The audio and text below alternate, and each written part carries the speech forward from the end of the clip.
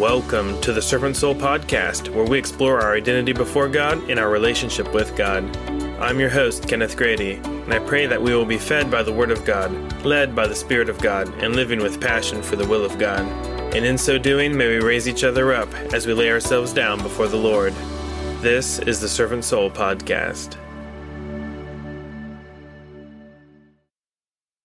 Today I want to take a look at the beginning of the story of Samuel.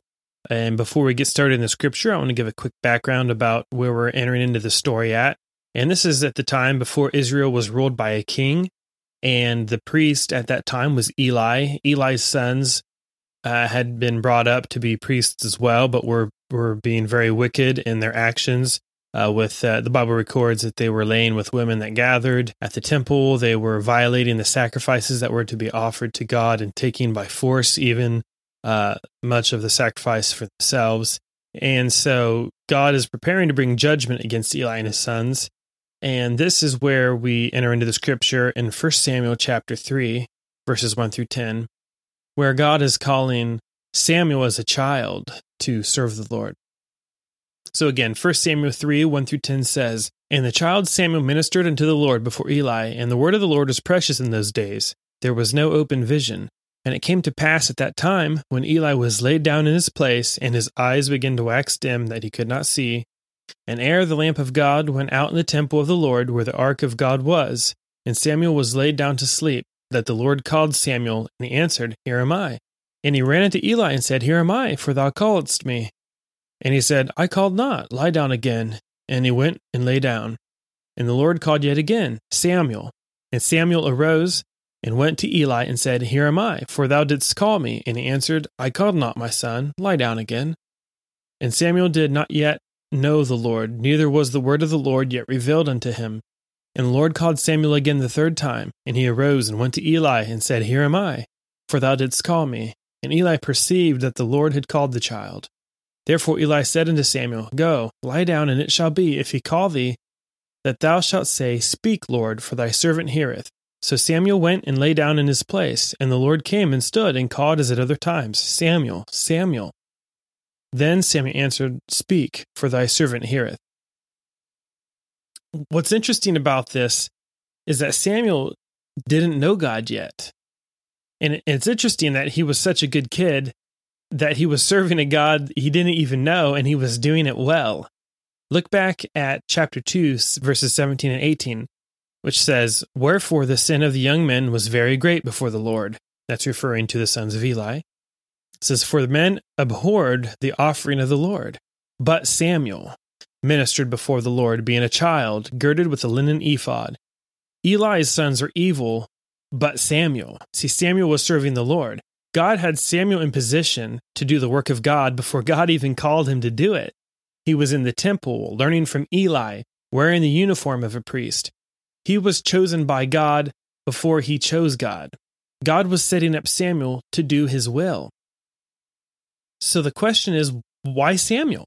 See, there is power in our lives to affect the lives of others. Let's look first at the sin of Eli. In verse 11 it says, And the Lord said to Samuel, Behold, I will do a thing in Israel, at which both the ears of every one that heareth it shall tingle. In that day I will perform against Eli all things which I have spoken concerning his house. When I begin, I will also make an end. For I have told him that I will judge his house forever for the iniquity which he knoweth, because his sons made themselves vile, and he restrained them not. See, Samuel was created in part as a response to the evil of Eli's family. God molded Samuel's life to counter the lives of the previous generations. And the part that gets really exciting is that Samuel was a result of his mother's faith. Hannah, Samuel's mother, had a relationship with God that was so good that God just lined up her son before he was even old enough to know what was going on. Hannah called on God, and God responded by calling on Samuel. See, our lives matter, and whether full of faith or full of sin, God is shaping others around our lives. What a responsibility when we realize the direct correlation between our actions and the reactions in the lives of those around us. See, I think we get caught up on free will. Like it doesn't matter how I live my life because everyone else is still free to be themselves, right? But God still decides what options each of us has to choose between. Hannah's child was placed on a path where leadership, where speaking the word, where being God's prophet was an option. What options will my child have to choose from based on my relationship with God? My walk with God can be a starting point for others to walk with God. As I said, Hannah's faith played a large role in why Samuel was put in the position that he was in.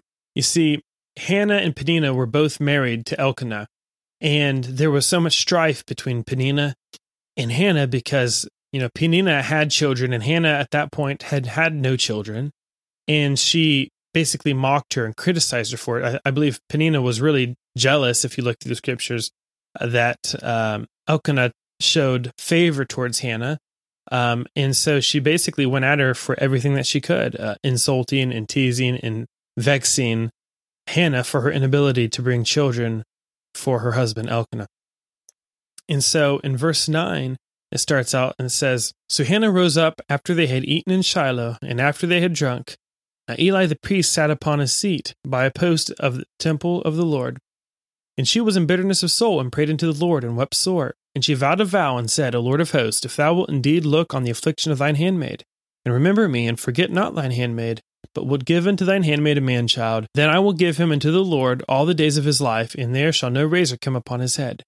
And it came to pass, as she continued praying before the Lord, that Eli marked her mouth. Now Hannah, she spake in her heart, only her lips moved, but her voice was not heard. Therefore Eli thought she had been drunken.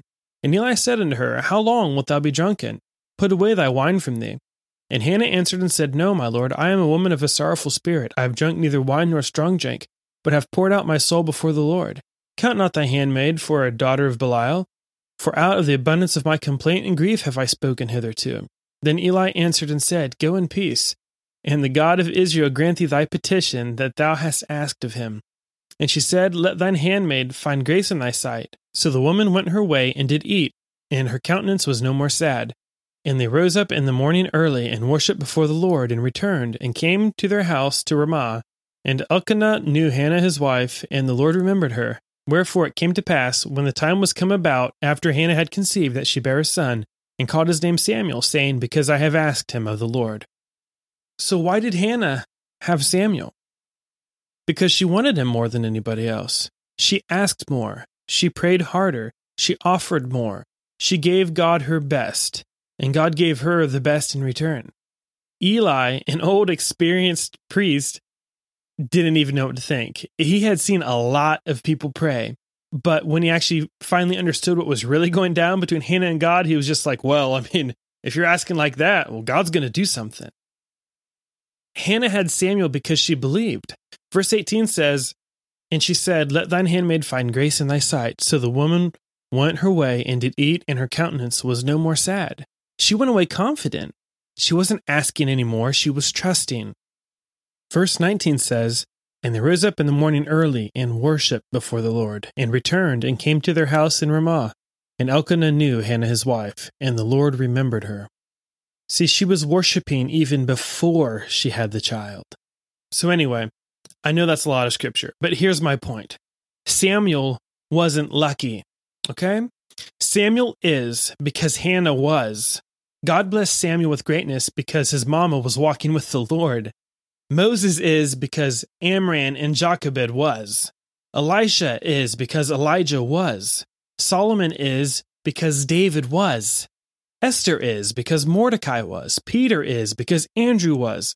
Timothy is because Paul was. Here's the question. Who is because I am? Who is because you are?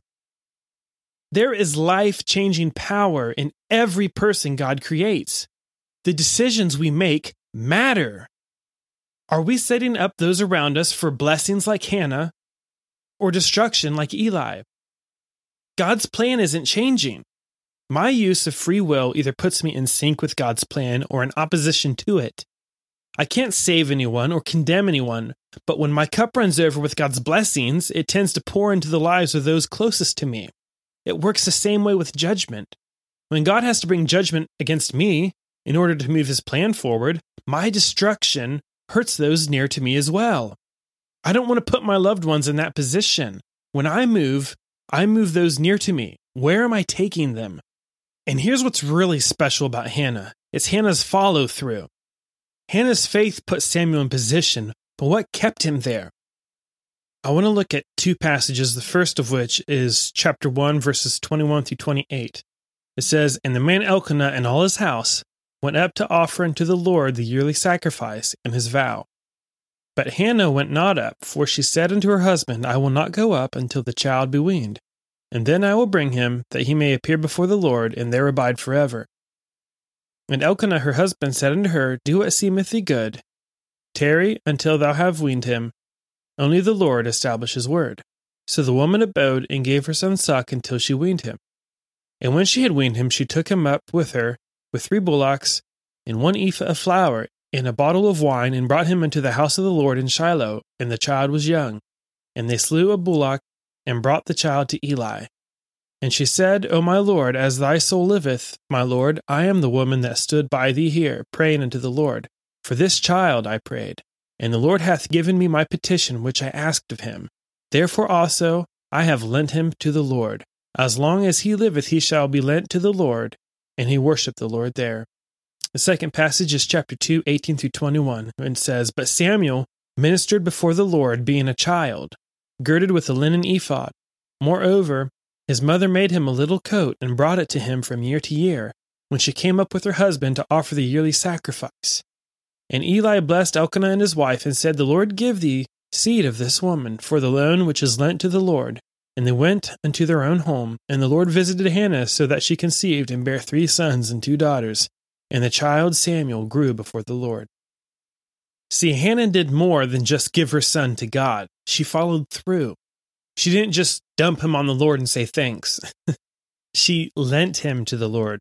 God was given full use of Samuel, plus Hannah was maintaining responsibility. I mean, look at verse 19. She made him a little coat and came every year. Hannah didn't just give God an infant. She gave him a toddler. She gave him a boy, a teen, a man. She came every year.